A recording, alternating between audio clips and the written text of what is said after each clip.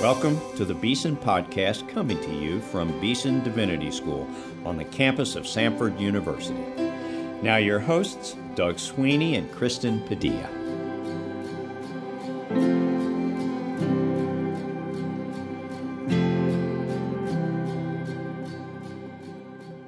Welcome to the Beeson Podcast. I'm your host, Doug Sweeney, here with my co-host, Kristen Padilla, and we are kicking off the new year today with a conversation about a new book, a book on Beeson's founding dean, Dr. Timothy George, written by a former student and Beeson alumnus.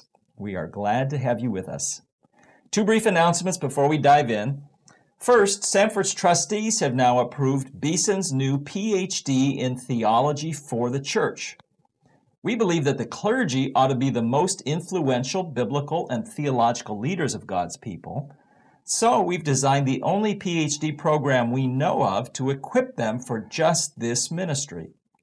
Our goal is to underwrite ecclesial theology, that is, theology done in, with, and for the Church of Christ to the greater glory of God on the part of its pastors and denominational leaders. Our own Dr. Ginolette will run this program, and several of us on the faculty will supervise its students. If you'd like to learn more, go to beesondivinity.com/news. You'll find an article with details about this new program and a link at the bottom to an interest form for those who want to stay in touch with us about it. Second, our spring semester begins soon, on January 19. Please keep our faculty and students in your prayers, and please join us for our opening convocation on January 24th, when Dr. Jonathan Linebaugh, our new Anglican Chair of Divinity, will preach to our community. If you'd like to stay abreast of all that's happening here, head on over to beesondivinity.com/events and sign up to receive our bi-weekly digital newsletter called Happenings under the News and Media tab on our website. All right, Kristen, would you please tell us a little bit about today's special guest? Hello, everyone, and Happy New Year. We have on the show with us today one of our Beeson alums, Chris Hanna. Chris is Professor of Theological Studies at Highlands College, which is right here in Birmingham, Alabama, and he also serves as a pastor at the Church of the Highlands. He is married, he and his wife have a son, and so we're just thrilled that you're on the show with us today, Chris. Welcome. Yeah, excited to be here. I count you and Dr. Sweeney as great ministry partners and friends, so excited to be a part of the conversation. Thanks, Chris. Well, you were on our show almost a year ago on January 25th with a couple of your friends and colleagues, actually Beeson graduates, talking about the work that you all are doing at Highlands College. And so, listeners, I recommend that you go back to that episode 585 and listen to Chris introduce himself and his journey to Christian faith on that episode. But on this particular episode, we want to talk to you about your new book, which is called Retrieval for the Sake of Renewal, Timothy George as a Historical Theologian. This was published recently by Wolfenstock. And so as a way of an introduction for today's show, I'm curious to know what made you interested in Timothy George, and when did your interest in writing this book begin? Yeah, thanks so much. I want to answer it in two ways. First, kind of the biblical foundation for doing a book like this and the criteria for that, and then just kind of some personal specifics. So first, the biblical foundation. When I think about that question, why would I want to write a book about Timothy George? I think about Hebrews 13:7. So Hebrews 13:7 says, "Remember your leaders, those who spoke to you the word of God. Consider the outcome of their way of life and imitate their faith." So as a Beeson student and then as a graduate, I came to believe that Timothy George was a leader worth remembering, that he had a message worth sharing, that he had a way of life worth considering, and he had a faith worth imitating. So I think that's really the biblical foundation and criteria for remembering a leader with a book like this, like Timothy George, and Retrieval for the Sake of Renewal. But this January marks 10 years ago that I started my MDiv studies at Beeson Divinity School. I was already working in ministry full-time, but Beeson was the one school that I wanted to attend to receive the real ministry training that I needed to do full-time ministry. And so it was the only school I wanted to attend and the only seminary I applied to. So I was fully committed to coming here and studying here. And then while I was a student here is when I got to know and be under Dr. George's teaching and administrative leadership. And then it was in January of 2015 that Dr. George and I were in a conversation, and I wanted to know more about how he did historical theology and what it meant. I was in the middle of a history and doctrine sequence as a student here, and I was trying to understand what was happening. I loved what was happening, and I enjoyed it, but I wanted to really put my arms around it. And he pointed me to a lecture that he'd given at Southern Seminary called Dogma Beyond Anathema, Historical Theology and Service of the Church.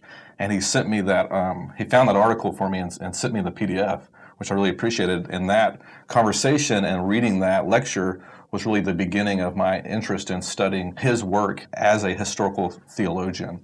And I think when I, as a student here as well, I just saw this is a leader who has humility. This is a leader who has theological wisdom. This is a leader who's genuinely kind to students and colleagues. This is a leader who, when he talks, you can understand what he's saying, even though he has 2 degrees from Harvard University. And this is a leader who has real pastoral warmth. So that's why I wanted to study Timothy George.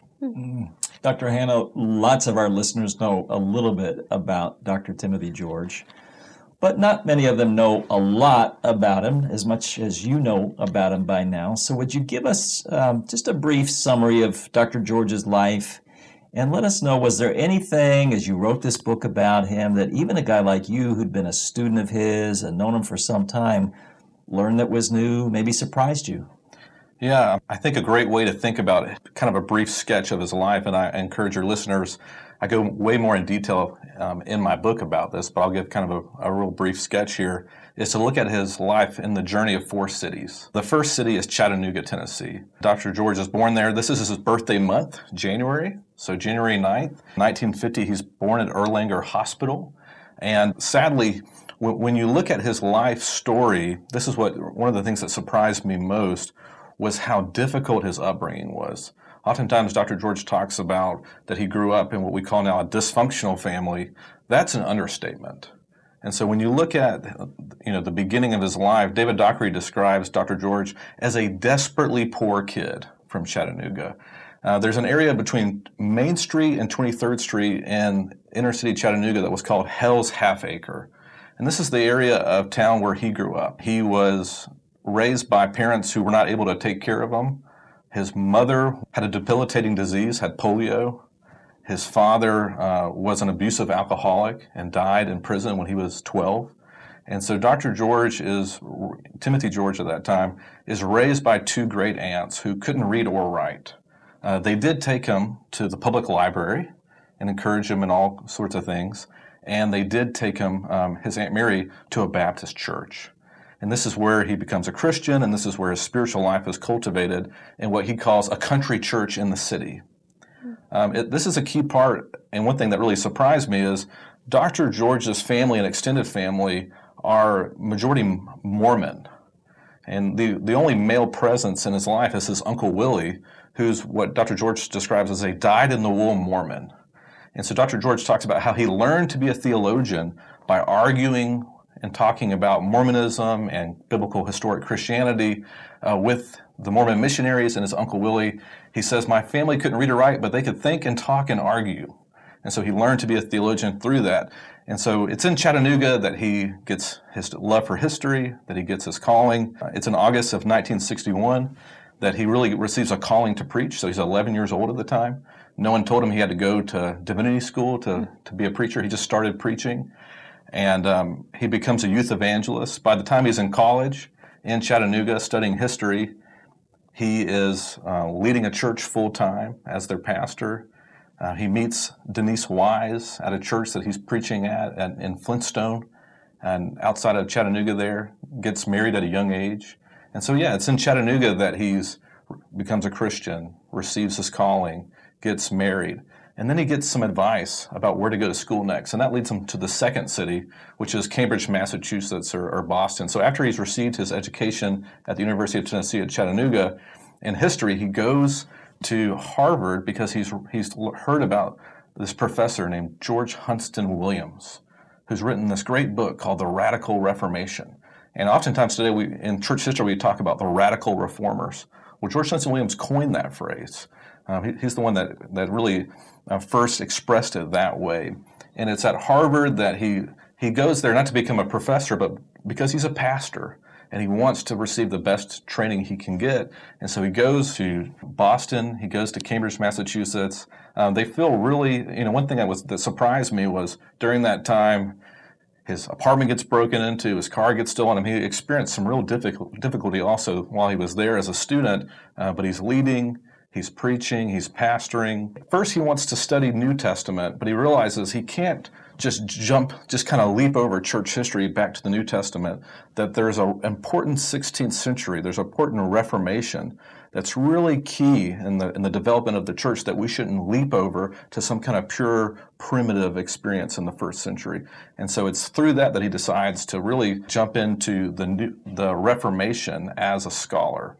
So he stays in Boston for 7 years. He does a Master of Divinity there, and then he does his Doctor of Theology, and that's really where his love for church history and his love for doctrine is developed through a certain lens. He's got two professors there. One professor is a guy named Harvey Cox. Harvey Cox, you might think that him and Dr. George would get along because they both have similar denominational background. They both have experience as youth evangelists. But Harvey Cox believes that the only two centuries that you should study are the first century and your current century. That looking through church history to find valuable information, he calls this ransacking the past. He believes it's really a pointless endeavor. So that's one professor that this young Timothy George has. And there's another professor he has, which I've mentioned already, is George Hudson Williams. And George Williams has a completely different view of the centuries of the church and how valuable they are to the theological enterprise. And so instead of going the way of Harvey Cox, who was an influential professor, maybe the most popular professor at Harvard when Dr. George was a student there, he goes the way of George Hudson Williams. And that's just a pivotal intersection in his life as a student and the real trajectory of his future studies and future leadership. So he starts in Chattanooga, he finds his way to Boston. Before he graduates from Harvard Divinity School, Southern Seminary calls, and they want him to come teach church history and theology. And so even before he graduates, he's able to get a faculty teaching job at Southern Seminary. He goes there, he spends about 10 years there, and this is really where he learns to teach. He learns to love students. He could have been buried there. He loved Southern Seminary so much. But he learns to love teaching, and he learns how to teach. And he had wonderful students. He was there at a pivotal time in the Southern Baptist Denominational's history during what's called the controversy or the conservative resurgence. And it's while he's at Southern Seminary that he writes Theology of the Reformers and other important works that he begins to contribute to and kind of establishing himself as a Reformation scholar. It's in 1988 or in the mid-'80s that he gets a call from Tom Quartz saying, hey, we have a really generous benefactor, Mr. Beeson, who wants to start a divinity school. And we believe that you're the person for the job. So he didn't apply to be the dean of Beeson Divinity School. At the time, it was just called Samford Divinity School for the first 6 months. But he comes to Birmingham, that's really the fourth city, and he begins this great work that we now know as Beeson Divinity School. So that's kind of a brief sketch of his life through those four cities. If I remember correctly, I remember you telling me that when you approached Dr. George about initially doing a dissertation on him, that he resisted and then conceded as long as you studied those people in his life who had a major influence on him, if I remember correctly. And I know that this book really does that. It looks at those influencers, and you've mentioned a couple of people already. So I wonder if you can talk about that. First, am I remembering correctly? And that's right. And then secondly, who were these people and how did they influence Dr. George? Yeah, that's exactly right. Dr. George calls it, he gave me a ministry of discouragement when I came to tell him I wanted to write a book about him. And my response in that moment to him was, he said, write about Aquinas, write about Augustine, write about Wesley, write about Luther. Don't waste your time writing about me. And I said, Dr. George, your perspective as a historical theologian is the wardrobe that students can walk through to get to Narnia, where they discover Augustine and Aquinas and Luther and Wesley and others. And he said, well, that's really beautifully said, kind of extravagant, but I appreciate it. And so he is, in a sense, a window into these things. But the people that formed him are three key figures. The first key figure is George Huntston Williams, the Harvard divinity professor. And he really contributes three things to Dr. George. This idea of church history as a theological discipline. Church history is not just chronicling. It's not just names and dates and dead people and details. No, there's a theological value to doing church history where there's not just a discernment about what happened, but there's a commitment and there's a confessional element to it where it adds value to our faith. So that's church history as a theological discipline. Second is ecumenism. So really, George Huntston Williams opened up Dr. George's eyes to the broader and wider church. Williams was a Protestant observer at Vatican II, at all four sessions of Vatican II, and was a close supporter of Pope John Paul II. And so there's the interest in ecumenism that really comes from Williams, and then there's social action. Williams is even in the early 1970s, late 1960s, a Harvard divinity professor is a staunch pro-life advocate. And so as a church historian, speaking to the concerns of the present moment, Williams did that as a part of his vocation as a church historian, not in spite of it. And so cultural engagement, and we see things, that Dr. George has done like that with the Manhattan Declaration. I see Dr. George's involvement in the Manhattan Declaration, which stood for life and family and religious freedom, as a real legacy to the work of Williams. The second key figure is David Steinmetz. Now, David Steinmetz was a visiting professor at Harvard while Dr. George was there as a student. And Steinmetz is really in the school of Heiko Obermann. And it's really interesting. Steinmetz was Dr. George's favorite classroom teacher. But what's fascinating about courses is that Heiko Obermann taught Calvin and the Reformed tradition, which David Steinmetz was in. And then in that same school, David Steinmetz taught Calvin and the Reformed tradition to Timothy George, that same course. And at Beeson Divinity School, if you want to check the Media Center, there is Calvin and the Reformed tradition taught by Timothy George. And so there's a clear linkage to people like David Steinmetz and Heiko Obermann and others. But really what Steinmetz gives us is Reformation studies and the history of biblical interpretation, and really understanding these key figures in the Reformation through their biblical interpretation and through comparing biblical exegesis. Sometimes we call it, he says, the superiority of pre-critical exegesis is what Steinmetz says. And then the history of biblical interpretation, that you're not the first person to read the Bible. And so the people of God before us, when we value their insights into the biblical text, we're benefiting from them because the Holy Spirit, through the work of illumination, is helping the church understand the text better. And then when we listen to the whole church as we read the Bible, we begin to understand the text better. Right, and so the history of biblical interpretation and Reformation studies, Steinmetz gets that, George gets that from Steinmetz, and the whole Reformation commentary series is in legacy to someone like David Steinmetz, and I think that's clear. He was a guest at Beeson Divinity School, the first Reformation Heritage Series. David Steinmetz lectured at, I think, in the early 90s. And so he's been here at Beeson Divinity School. The third key player is Jaroslav Pelikan. And when Dr. George was in his early 20s, he committed, I want to read everything this person's ever written. He says, I wish that I could write like Jaroslav Pelikan. And so we see Christian doctrine, that Christian doctrine is what the church has believed and confessed and taught on the basis of the Word of God. And these major works in historical theology. And so really Jaroslav Pelikan is the exemplar of historical theology for Dr. George. And so those are the three key figures, and I go into much greater detail about that in the book. Chris, you've rightly focused this book on Dr. George's passions as a historical theologian. But it's probably true to say that in the church at large, he's even better known for his ecumenism. And I wonder, for the uninitiated, if you could tell us a little bit about his ecumenism. What kind of ecumenist was he? Why did ecumenism become such a big part of his life and ministry?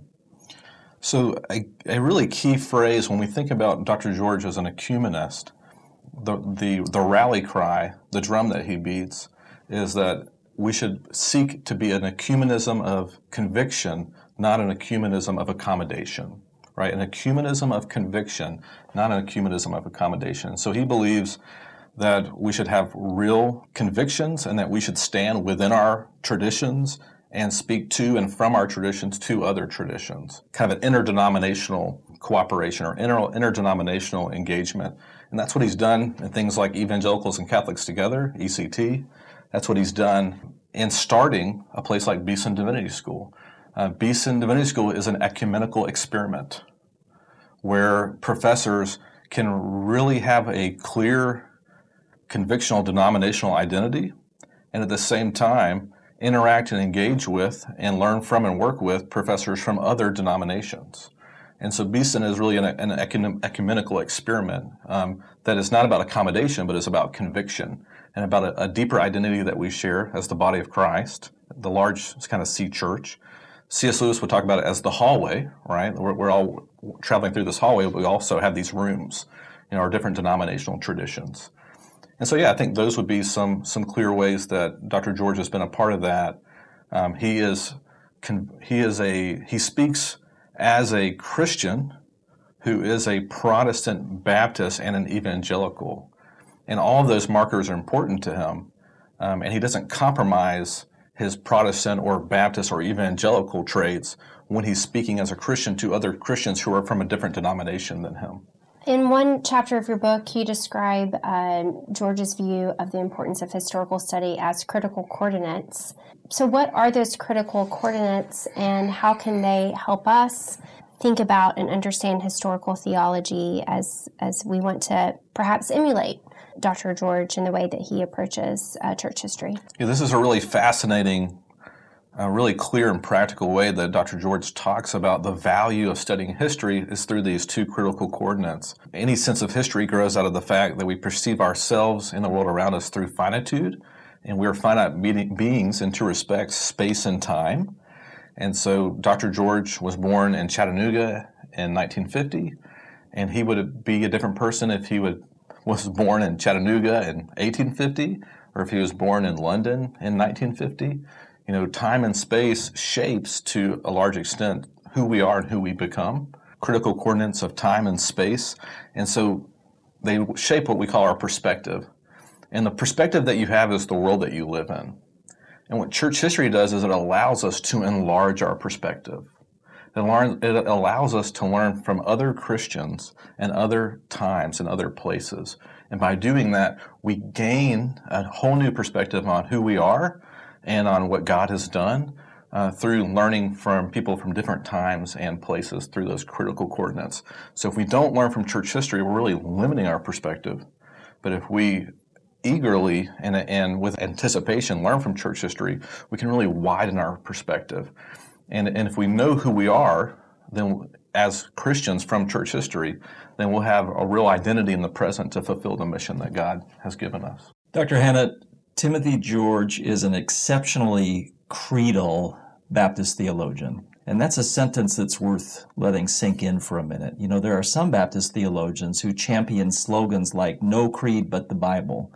But Dr. George is not among them. He's a very creedal guy, and he's trying to talk students into letting the creed shape their understanding of Scripture and the Christian life as well. And one interesting feature of your book is that you use the four marks of the church from the Nicene Creed to kind of summarize Timothy's approach to theology.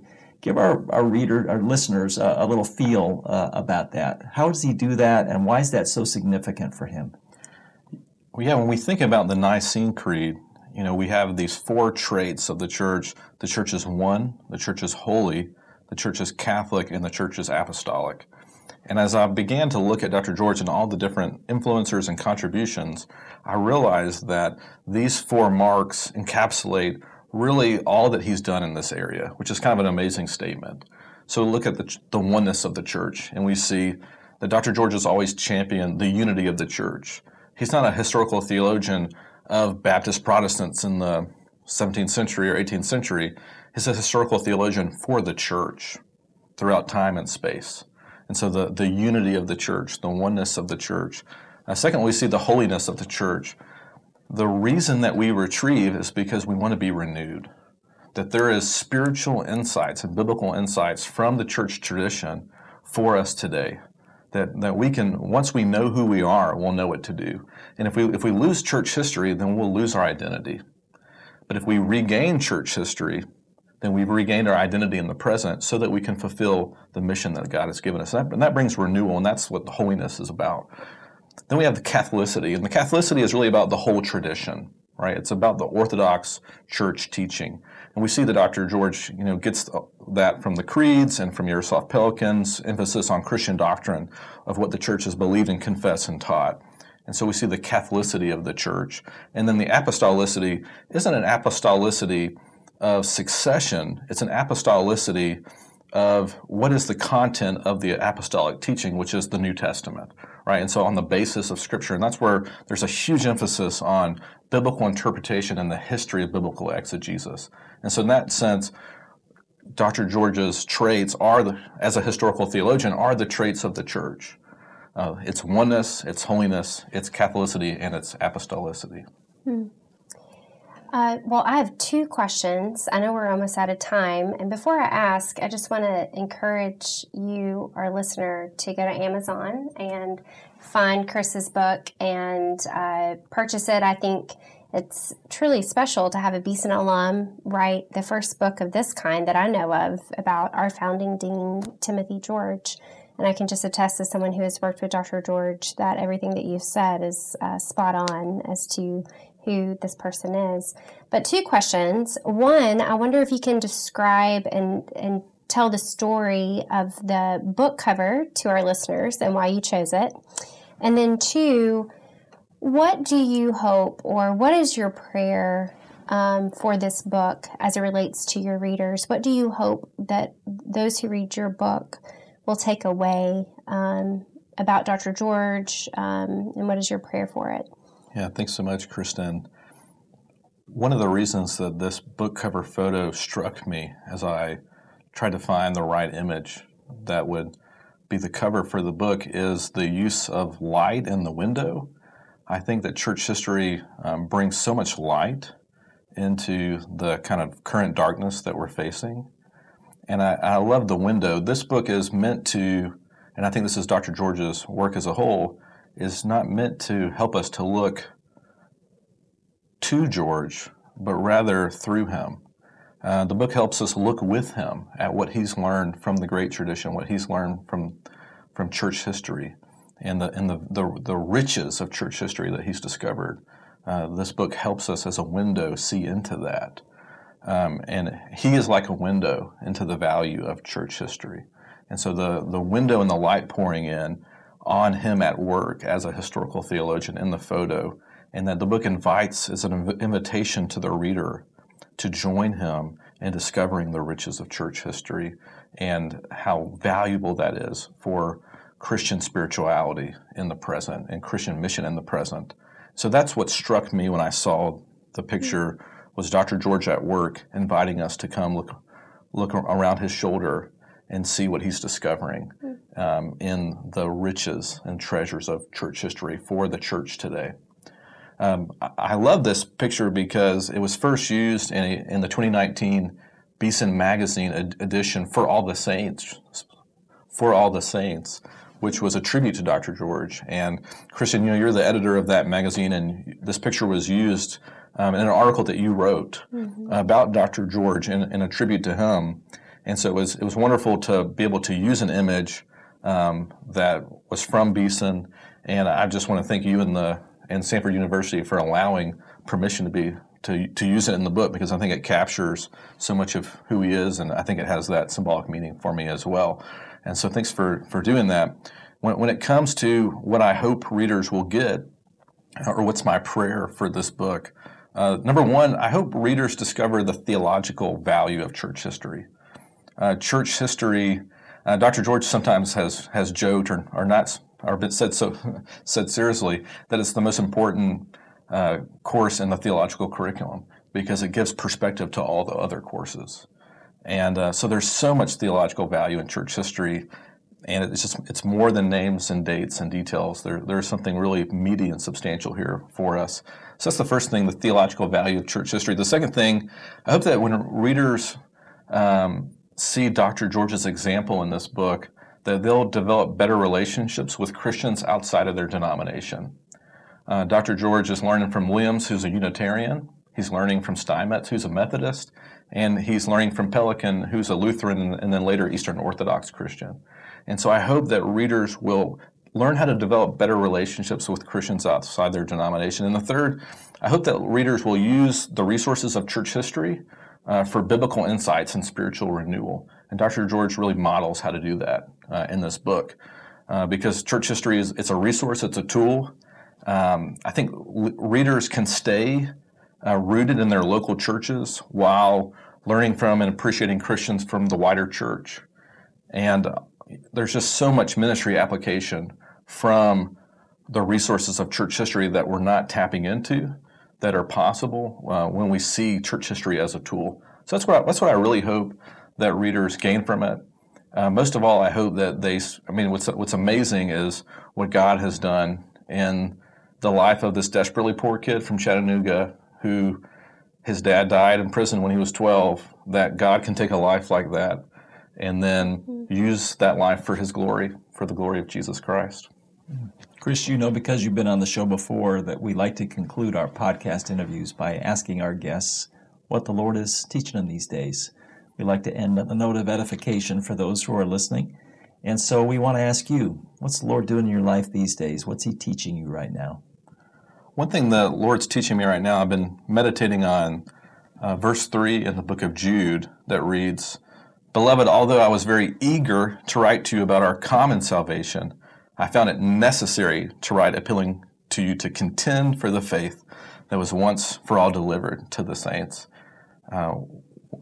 Someone who's a great inspiration to me, Gavin Ortlund, recently pointed this verse out and about the emotional tones. We're eager to write about our common salvation. So there's an emotional eagerness about the common salvation that we have. That's really the ecumenical foundation of Dr. George, that conviction that we have in our common salvation. But it's sometimes necessary to write about and contend for the faith. And so we're eager about our common salvation, but we contend necessarily for the faith once delivered. A good word and a wonderful book to which we're hoping you're going to pay due attention in the days ahead. You've been listening to Chris Hanna. He's professor of theological studies at Highlands College.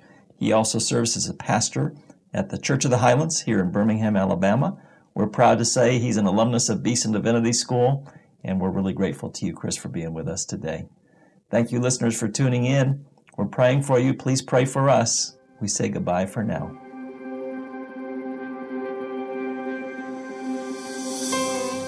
You've been listening to the Beeson Podcast. Our theme music is written and performed by Advent Birmingham of the Cathedral Church of the Advent in Birmingham, Alabama. Our engineer is Rob Willis. Our announcer is Mike Pasquarello. Our co-hosts are Doug Sweeney and myself, Kristen Padilla. Please subscribe to the Beeson Podcast at beesondivinity.com/podcast or on iTunes.